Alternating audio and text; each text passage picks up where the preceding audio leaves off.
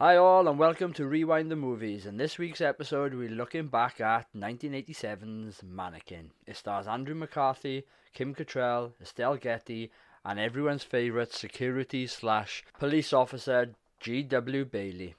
A modern retelling of the Pygmalion myth, the film revolves around a chronically underemployed, passionate artist named Jonathan, who lands a job as a department store window dresser.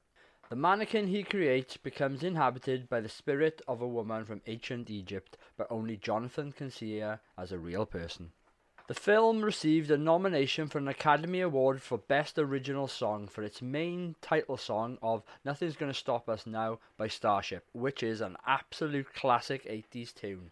But with regards to the rest of the film, we didn't really watch it growing up, so it's been good to revisit a film that we don't have much nostalgia about. But what did we think? Anyway, here's the episode and here's our thoughts.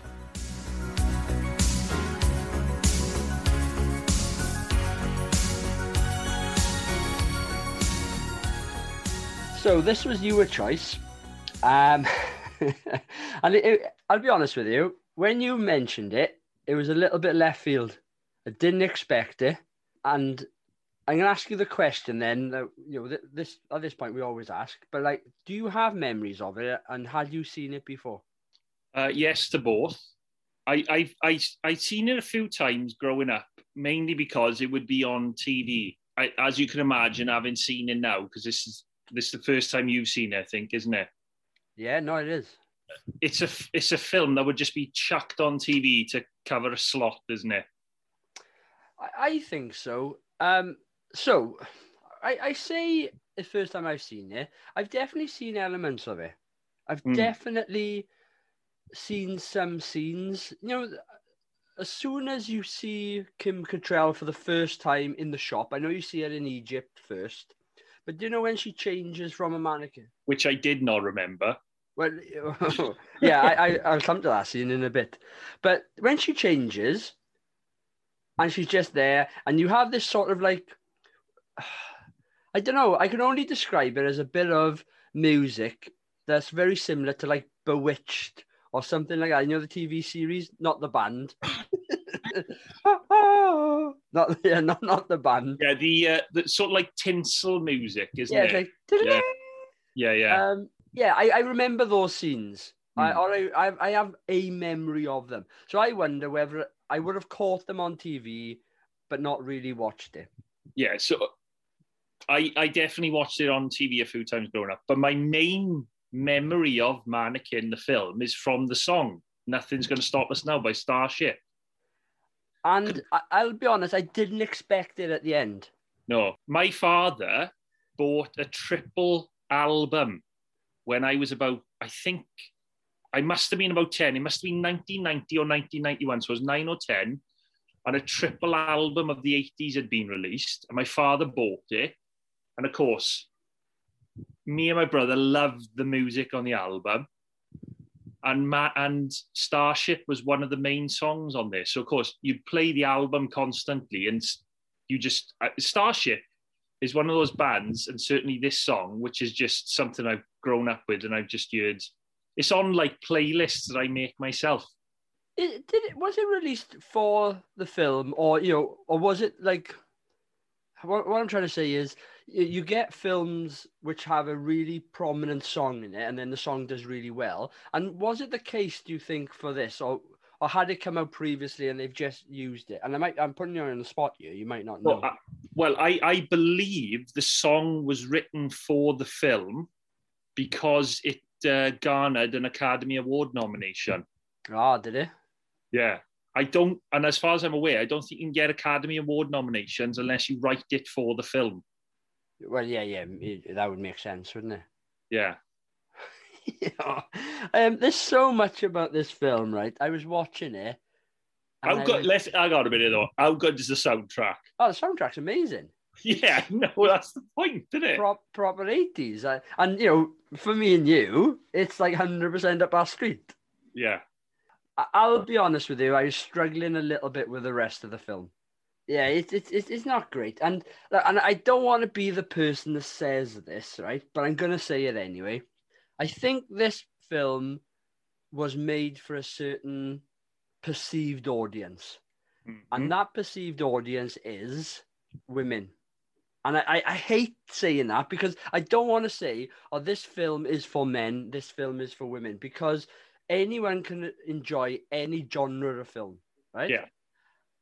But I do think that they really just tried to pull on that. What you're saying is the studios viewed this as a woman's film. I believe made so. and released with, in their frame of mind, this was made and released with women in mind. Yeah, look, it's a romantic story. It's a bit of a fairy tale in the sense of it's a bit like a Disney type film or like a fairy tale story where there is this lady who has been banished to lead a certain life until she finds the right person that she can come to life with. Is it, a little bit like sort of Sleeping Beauty? Oh, I was going to say the basic plot. If you remove the shopping mall element and other little details, the basic plot is a rejected Disney film. No, it is. You could say Beauty and the Beast. You know, with the sort of roles reversed, where it's male. He's cursed and he needs to find love in order to lift the curse. And that's right. You're saying she's cursed in this one, and she needs, yeah. Yeah, to a certain degree. And I'll be honest with you, it's only until now we're talking about it that I'm thinking, actually, there's probably a little bit more to the story than I thought. Yeah, but it's hard to get that from the story. It's hard to get that from the film when you're watching it. Yeah, I think so. I've got no memories in terms of whether I enjoyed the film or not when I, saw it when I was younger. Which is part of the reason why I suggested we do it, because it is a film I remember watching when I was young, but because I've got no feeling towards it whatsoever, I thought it'd be interesting to just watch it again and see what happened. And I can only apologize because I genuinely, I don't think it's a good film. Yeah, but I don't think you should apologize, because that's ultimately what the podcast is about. It's about revisiting. Yeah, but I don't want to waste your time, but. I don't think we can ever waste the time with some of these films. And okay, we've done one or two stinkers, I think, but and we say this all the time, but someone has worked hard to get that film made, absolutely, developed, produced, out there, advertising. So you've got to give people credit for that. And you can say one more thing. I know you normally do this to wrap up the episodes. But it made some money. Oh, damn right it did. But I think the reason it made money is because they probably targeted it at a specific demographic. Yeah. And it came at a time, well, this was 80s. It was slightly later 80s, at 87. But it came at a time when you had John Hughes films, which was about coming of age, romantic comedies and things like that. And it does sort of fit into some of those. Well, I think Andrew McCarthy, he's one of those people, I'm pretty sure he did actually star in a couple of John Hughes films as well, didn't he? Yeah, no, he did. So, funny enough, I didn't recognize him at all before watching this film, and I was thinking, who the hell is he? I at one point I thought, is it Judge Reinhold? And because I thought he does look very similar to him, and I knew straight away it wasn't. But then, funny enough, today I saw a movie poster for, and I can't think what it was, but in the film was Rob Lowe, St. Elmo's Fire. St. Elmo's Fire, yeah. Rob Lowe, Ali Sheedy, Judd Nelson. Yeah. So, he was definitely in that sort of Brat Pack type of era and grouping. Oh no, I think he was definitely included in the Brat Pack. But if you'd shown me a picture of him 2 weeks ago, I wouldn't have known him. Which, well, I know him from Weekend at Bernie's. See, and a lot of these films passed me by. I think I said this when we did. That would be another interesting watch. Well, yeah, I think when we did. Oh,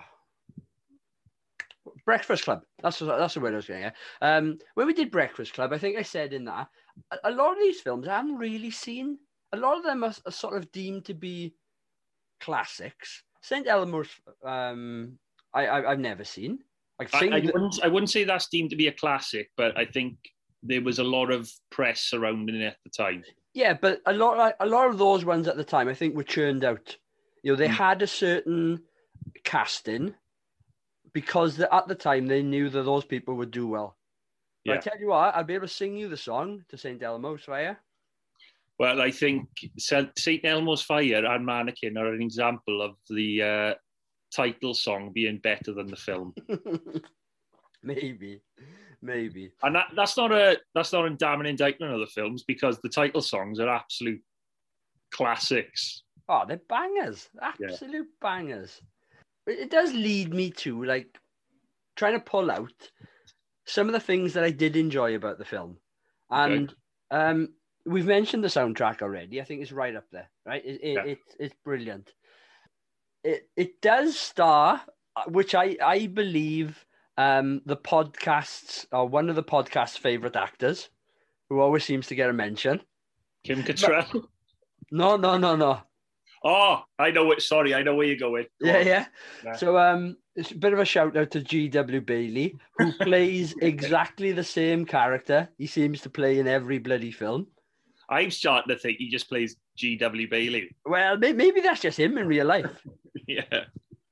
If he's, I don't know, I'm going out on a limb here, but if he's still alive, hopefully he is. We need to get a chat with him. We need to get him on the podcast, or we need to find a film where he plays a very different role. He's still alive. Oh, well, that's a good thing anyway. But maybe when we do Police Academy, we could try and get him on. Well, maybe. I find him quite funny, right? Again, because he plays that certain type of character. He, funny enough, he was, I think, my favourite aspect from Short Circuit. He was my favourite thing in Short Circuit. And I think that's saying something about Short Circuit. But we know we're saying something about Short Circuit. The thing is, right, with G.W. Bailey in these roles, it's bad in a way, because he's obviously been typecast, hasn't he? Oh, 100%. Or certainly in the films that we've seen, this is what he does all the time. But I also think when you get typecast in those type of roles, you've got to be somewhat good in those roles to get typecast in the first place. So, and look, they're actors. They've got bills to pay. You can't blame them for doing that. And why wouldn't you? If you know how to play a certain character inside and out, why wouldn't you do it time and time? You know, not everyone is bloody Daniel Day-Lewis. Yeah, exactly. I don't know how often G.W. Bailey's been put in the same sentence as Daniel Day-Lewis, but well, there's the promo for this podcast episode. One of my other favorite aspects, right, and I got a bit of a love-hate relationship with him, is Hollywood. Yes, the window dresser who was there prior to Jonathan. I'm with you on this, but he's one of the things I remember from watching it when I was younger, and I found him quite annoying when I was younger. But watching it this time, I actually found him quite funny. But I wondered if it's because the humour that he does portray is a little bit adult at times. So yeah, I wonder if you got more of the jokes this time round. Can I tell you one thing, right? I didn't find it funny at the start, but the more he did it, the more I started laughing, was when he does his clicks. By the end of the film, every time he was clicking, I was chuckling. I loved the part, where they go to the other department store. And Hollywood drives them, but he's got this massive pink Cadillac, and then he puts the car cover back on when they get there. That's your favourite scenes there, you? I haven't actually got that as the favourite scene, but I did chuckle about it. Now that we're talking about Hollywood, I loved his friendship actually with Jonathan. Yeah, yeah. Andrew McCarthy. Because let's be honest, the Andrew McCarthy character it's not the best, is it? You could see that in a different way. If this wasn't a quote unquote romantic comedy, this would be a drama about some guy losing his fucking mind. Or it's a drama about some weirdo who has a fetish of having sex with dolls. Yeah. But of course, I think what takes you away from thinking that, even though I did think it a few times, is the way Hollywood responds to him. Yeah. I think Hollywood, in a way, at the beginning, towards the start of the film, is almost trying to tell the audience, don't worry about it, or, don't think of it in that way. Because he says to Andrew McCarthy's character, what you do you, or, don't worry about it. So I think in a way that's trying to subliminally tell the audience to just go along with the film. But yeah, look, I get that. It's just at the time I was thinking, Jesus Christ, this is a Channel 4 or 5 documentary about I don't know, mannequin fetish. Yeah, exactly. Titled "Why I'm in Love with My Sex Doll" or something like that. Or Wood for Wood. Word for word. I did have a little memory pop in my head of a story about a friend of ours, and I won't name names, who took delivery of a sex doll. And we best leave it there, I think. But it did pop in there at one point. Oh, fucking hell. I've got a couple of other things I'd like to point out. Yeah, go on. James Spader, he's always worth watching. I'm a big fan of his. I think he's a very good actor. And I think I did at the start, I found him a little bit hammy. But then as the film went on, I thought, you know what? I think he's just going for it. Look, I think he was told to play it a certain way because knowing what other films he's done and knowing how good he is, I did find him annoying at the beginning. But, he had to play a certain character. He had to play a villain, didn't he? My favorite aspect of the film is Kim Cattrall. Without her, I don't think the film works, or you wouldn't at least find it somewhat watchable. I do think it's one of the better films that I've seen, and I'm not a fan of her films in the sense of I couldn't name many of them. Yeah, but hang on a minute now. I'm going to pull up her filmography, actually. I've got her filmography in front of me, right? I would say I've seen about 5 of her films. Well, and that's why I put the caveat in there, the films that I've seen. Right. One of her films is one of, I think I'm right in speaking for both of us, one of our favourite films. Big Trouble in Little China. Yes. Yeah. Another of her films is, I would say, quite a big film from our childhood, and that's Police Academy. Yeah. And then you've got this. So if you're saying that this is her third best film that you've seen... Not necessarily about the film, but more about, I think... I was going to say the performance, but then maybe I'm not right on that either. Ultimately, right, she is one of the main characters of the film, so she's on screen quite a lot. I suppose she is with Police Academy as well. What else has she been in? Name some. She was in Porky's, wasn't she? Yeah, she's in Bonfire of the Vanities. Never seen it. She's in Star Trek: The Undiscovered Country. Never seen it. Oh, okay. Women in House. Is that a Star Trek film? Yeah. Which one would that be? Any ideas? I'm pretty sure it's the 6th film. Oh yeah, I don't think I've seen it. So it's not the one where Spock's brother goes to find God. It's the one after. All right. Yeah. She was in another film as well called Above Suspicion, but this was only really known because it's Christopher Reeve's final film before he had the accident. Ah, right, okay. And actually, Christopher Reeve plays a I think it's a paraplegic or wheelchair bound. He actually plays that type of character, and then like a couple of weeks later, he became that in real life. He fell off a horse, didn't he? And broke his back. Yeah.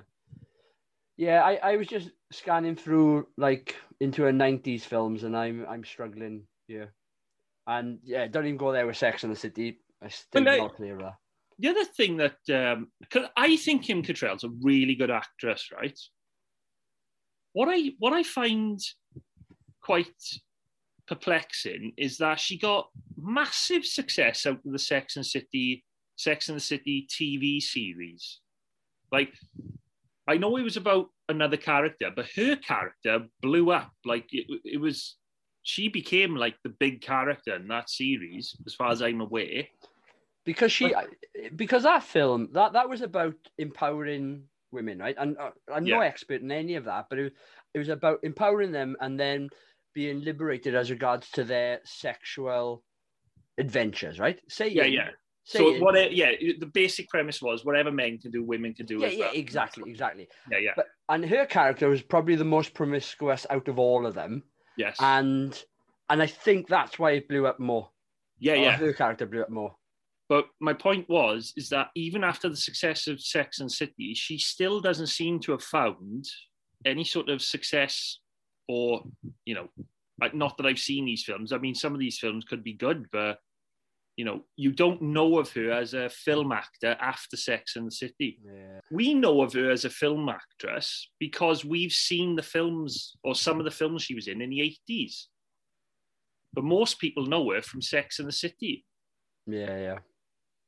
And I do think that's a shame, because I think she's a very charismatic actress. And I think this performance, I mean, she's playing a fucking dummy, for God's sake. Yeah.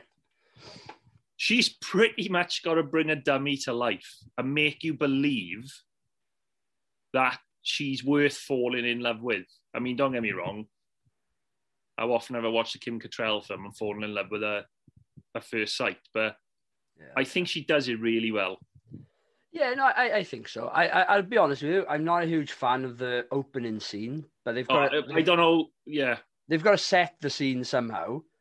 You know, in the sense of why she comes alive. Otherwise, she just comes alive. I get them putting that scene in, but I still don't understand the mythology or the magical workings of how she would then come alive. Yeah. I mean, there's a scene halfway through the film where she's talking about previous lovers, and she's on about Leonardo da Vinci.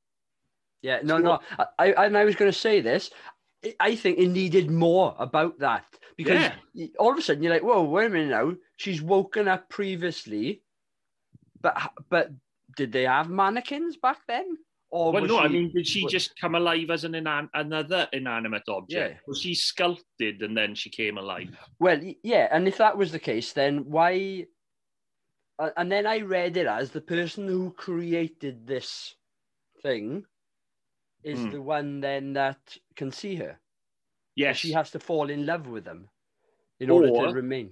Well, again, this is another problem I've got, because the ending of the film, I already took it that she was in love with Jonathan, but yet she only became alive and was seen by other people when Jonathan saved her. So if people knew how the magic worked, would they just like try and push her off a cliff and then save her so that everyone else could see her and she become alive for real? Actually, I didn't really take that. I think it's a bit confusing. Is it the saving her that makes her now live outside of being a mannequin, or is it the love element of it? And yeah, of course, it must be the saving element. Yeah, it was just confusing. I think that's the biggest problem I have with the film, is that I know we're supposed to be doing scenes now, but I'm just going to go into it now. The film is 90 minutes, right? Not a lot happens. there's a lot of padding out. But yeah, not a lot happens. But the actual timeline, the length of time it takes for him to fall in love with her and she to fall in love with him, is snap of the fingers. I mean, it's just... I didn't know what was going on. I think there was a point where she came alive They did one shop window. You got all this fanfare for it. The next night, they're sleeping together. They're in love with each other. And I was like, surely you should have like a period of time where they're like getting to know each other. You know, that's what would normally take place. But it seemed like they were in such a rush to get on with things, even though they had nothing else to do. Well, technically, he still had a girlfriend at the time. I know. Well, I know. Dodgy. Don't even get me started on how they met. Yeah. We'll come on to some of that in a bit, but let's talk about some of the favourite scenes then. And I'll jump in, and I did like the end scene where they got married, but only for one reason, and I think that was the song. Yeah. I didn't expect the song to be there. It came on, and I was just like, yeah, banger. And then, now that you've said that it probably was made for the film, even better. Why get married in a fucking shop window? Well, yeah, exactly. Can you get married in a shop window? I mean, also, right, he's on the phone to his mother in one scene early on because he thinks he's going nuts. Where's she for the wedding? He's got the shop owner standing next to him. Yeah. The shop owner and Hollywood. This was a typical 80s trope, though, wasn't it? If there was a happy ending, the only people that were allowed to be seen at the happy ending were the other characters that you had seen in the film. Yeah. And it's all rushed. It's like they get married the day after or that evening or whenever it is. It's just like, come on, life doesn't work like that. But if I've got to put my, my choice out there, it would be probably the dancing montages. Okay. I didn't mind them. Again, it's probably because of the soundtracks that are attached to it. You know, there's the one, they're totally absurd, sorry, not obscene. Well, you can say obscene if you want. Maybe. but you know, they're just going throughout the entire department store, trying things on, doing things, and I won't come on to it yet, but it also comes on to my least favourite scene, and I'll come on to it and changes. But I don't know. I think it was the music, and ultimately I'm clutching at straws here to find out what my favourite bits are. It's either things with Hollywood or the music element, montages, like I said. I've only got one scene that I want to highlight because I think the rest of it is just meh. MEH. I don't think a lot of the rest of the film, unfortunately. But the one scene I did like, I didn't like the lead up to it because, again, the chase scene through the other department store, how big is that department store? Because Jonathan is running away from those guards forever. Oh. But regardless of that, the bit I liked was when he actually saves her from the chipper or whatever it is. I liked that element, and I liked that she had come to life, and this warehouse guy saw it, and then the warehouse guy is like desperate to get someone, so he's trying to find a mannequin himself. I did find that quite funny. Yeah, and I when I was watching that, I remembered that scene. So I remembered elements of it. So I've obviously seen that before. But again, I chuckled at that. I thought it was a nice little twist in it. And also in that scene, I loved the fact that Estelle Getty, the department store owner, who plays, I think it's Claire Timpkin, her name is in the film. She produces this new thing called surveillance footage. You'd never heard of it before. Hey, it was the 80s. It wasn't video cameras. Yeah. Well, they weren't around that well. All right, look, we've probably scraped the barrel a bit there with favourite aspects of our favourite scene. So, you mentioned just now, so we're moving on to changes, but you mentioned just now the chase sequence through Illustra, I think is the department store. Mm. It's one of my changes. And it's not, I think it needs to be there. I understand it has probably a comedic element to it, but I just don't think it's very well done. One, I couldn't work out where he was supposedly going. Two, The security guards are terrible at trying to catch him. They're all running through the clothes, just running the bloody aisle. And also, I think that department store has more security guards than any store I've ever seen. And they just took on W.G. Bailey's character as well. Yeah. And he wasn't even allowed to take Rambo with him. He had to have a different dog. Oh, Terminator. Yes, I wasn't a huge fan of that. I'm going to just list through some of my things, right, if you don't mind.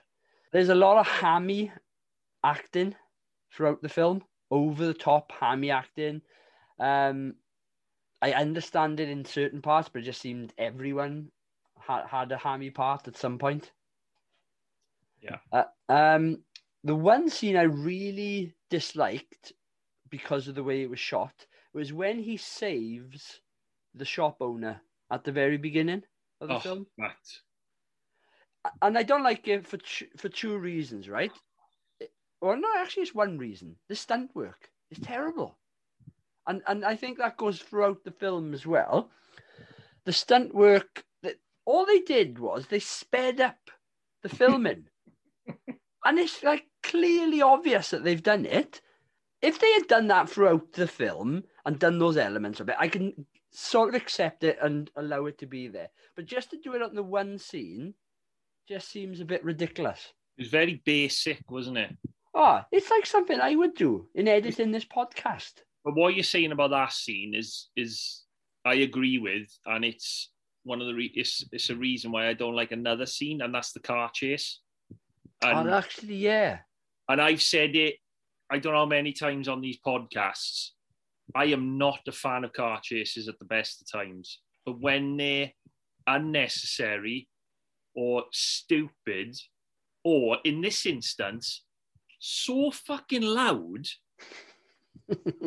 I thought they had turned the TV up. Like the volume, the audio track was just on a different level for the car chase compared to the rest of the film. I mean, it grated me. I just didn't know why that car chase needed to be in there. You know, there's ways to do that, which will bring me on to a couple of other things, right? So let me get my notes here. Are you the deep intake and outtake of breath? Yeah. I get the whole premise, right, of when someone sees her, she is a mannequin. Yeah.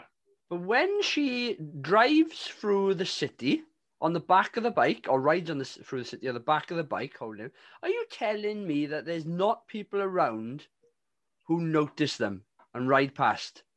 Because she's going down the street and she's a human being. But the moment someone from G.W. Bailey's car and James Spader's car, look at them, she's a mannequin. Yeah. And I get it. There's got to be some sort of creative license there. But yeah, it's, I don't know, it grated on me a little bit. But my biggest change out of all of this, and we've mentioned the stunt work, is the hang glider scene. It's shocking. And I don't know if it's... And I could see what was going to happen. And in my head, I was going, no, don't do it. And then they did it, and it was terrible. I don't know.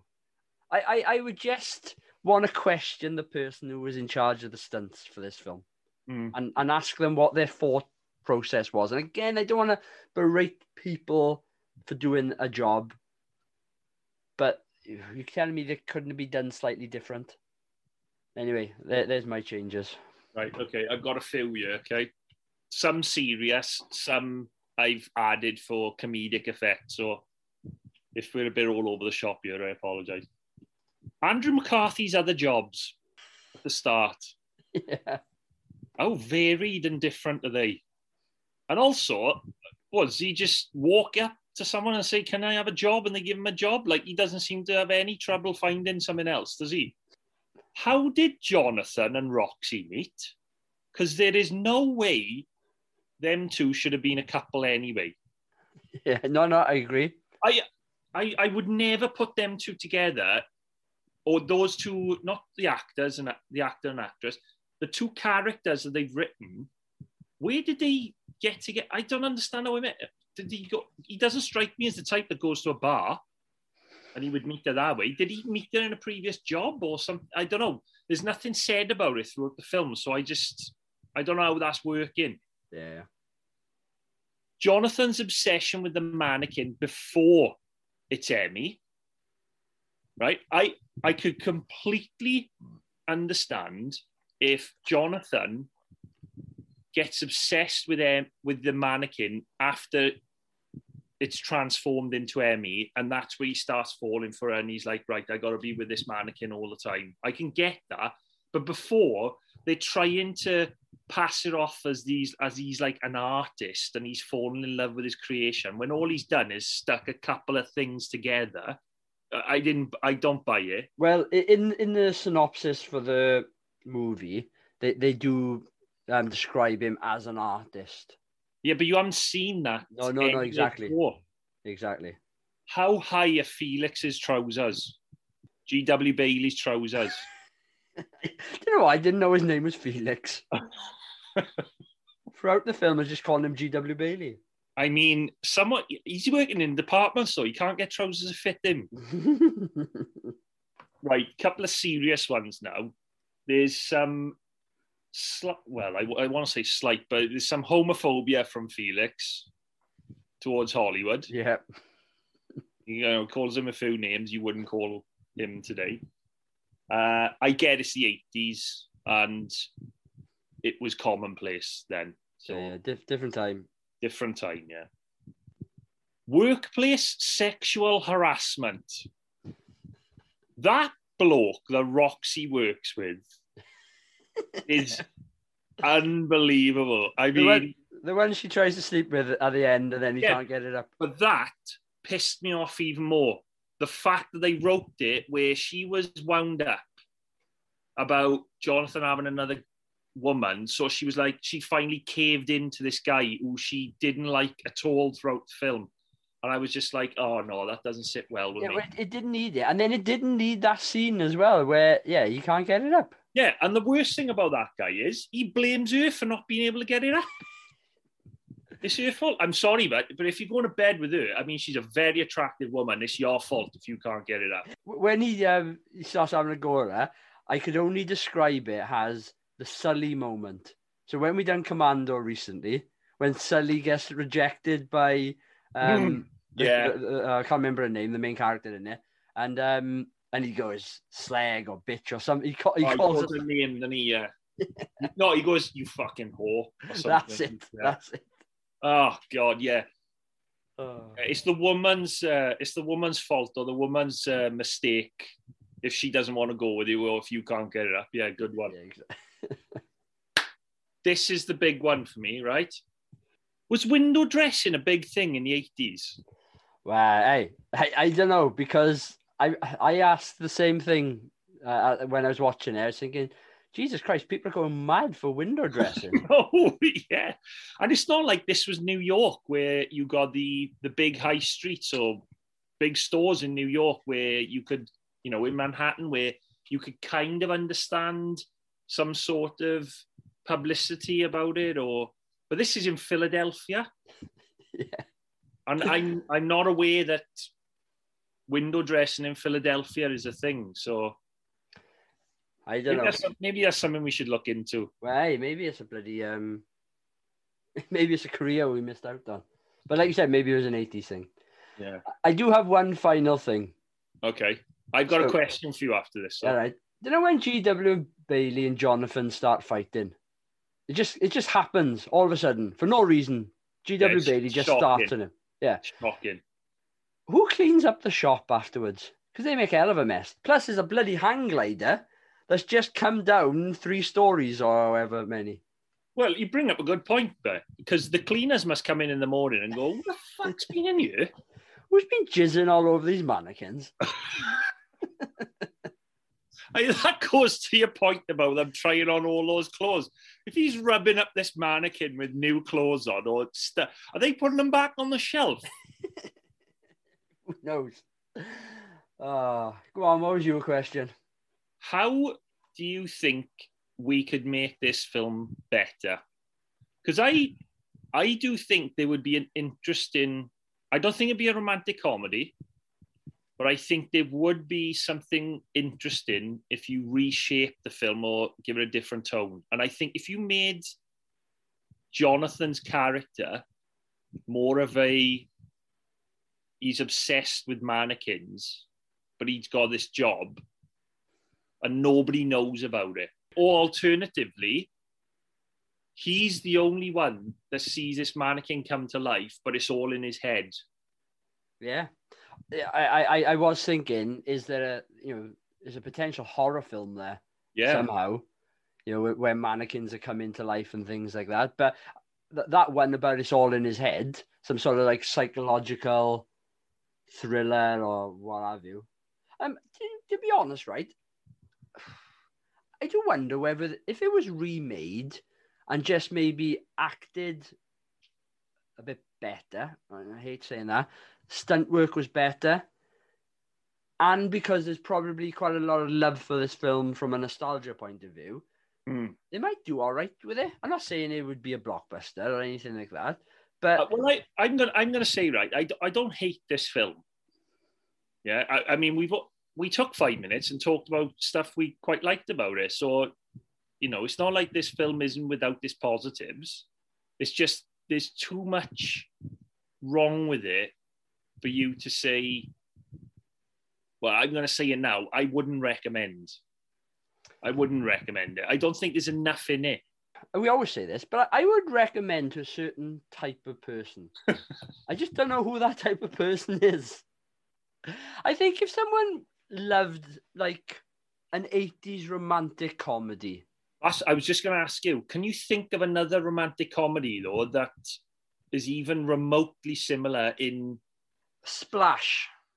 I'm not saying it's the same level. I'm not saying it's this, it's as bad as this, but it's that sort of absurdness. Tom Hanks falls in love with a bloody fish, for Christ's sake. Yeah, but people can see her. I know. Yeah, but unless you're going down the route of bloody Donnie Darko, I can't think of any other films where people can't see the other thing. Wow. You just put mannequin in with Splash and Donnie Darko. I was after extremes. I don't think anyone's ever done that before. What was the other thing? G.W. Bailey compared him to Daniel Day-Lewis. All right. Now, see, if you remade this film as a psychological thriller and you put Daniel Day-Lewis in the Jonathan role, now that's something I would watch. I'd only watch it if G.W. Bailey was back in it. Oh, God. And possibly Hollywood. Hollywood. Well, he's in number 2, isn't he, Hollywood? Yeah, I heard there was a number 2, but I admittedly never seen it. All right, look, we've come to a point with our recommends, which is probably a no unless you found this one person who loves obscure 80s romantic comedies. But yeah, I got a couple of just things about it, facts. I love this. The film was almost titled Perfect Timing. No idea why. There was some adaptation, I think, from a book, so maybe it was something to do with that. Well, I think it's also based on a myth, isn't it? Is it? Egyptian myth, by any chance? Oh, yeah, it is. It is. I think. Hang on a minute. I've got a year. I think it's. Oh no, it's a Greek myth, and it's based on Pygmalion. Oh, Pygmalion. So it's My Fair Lady. Pygmalion. Oh, is it? Okay, right. Yeah. But yeah, okay, I can sort of see that element of it. The film was originally meant to be for an older character who was a lonely shopkeeper, and the producers wanted the great British actor Dudley Moore to star in the lead role. Again, you've just made him more interesting already.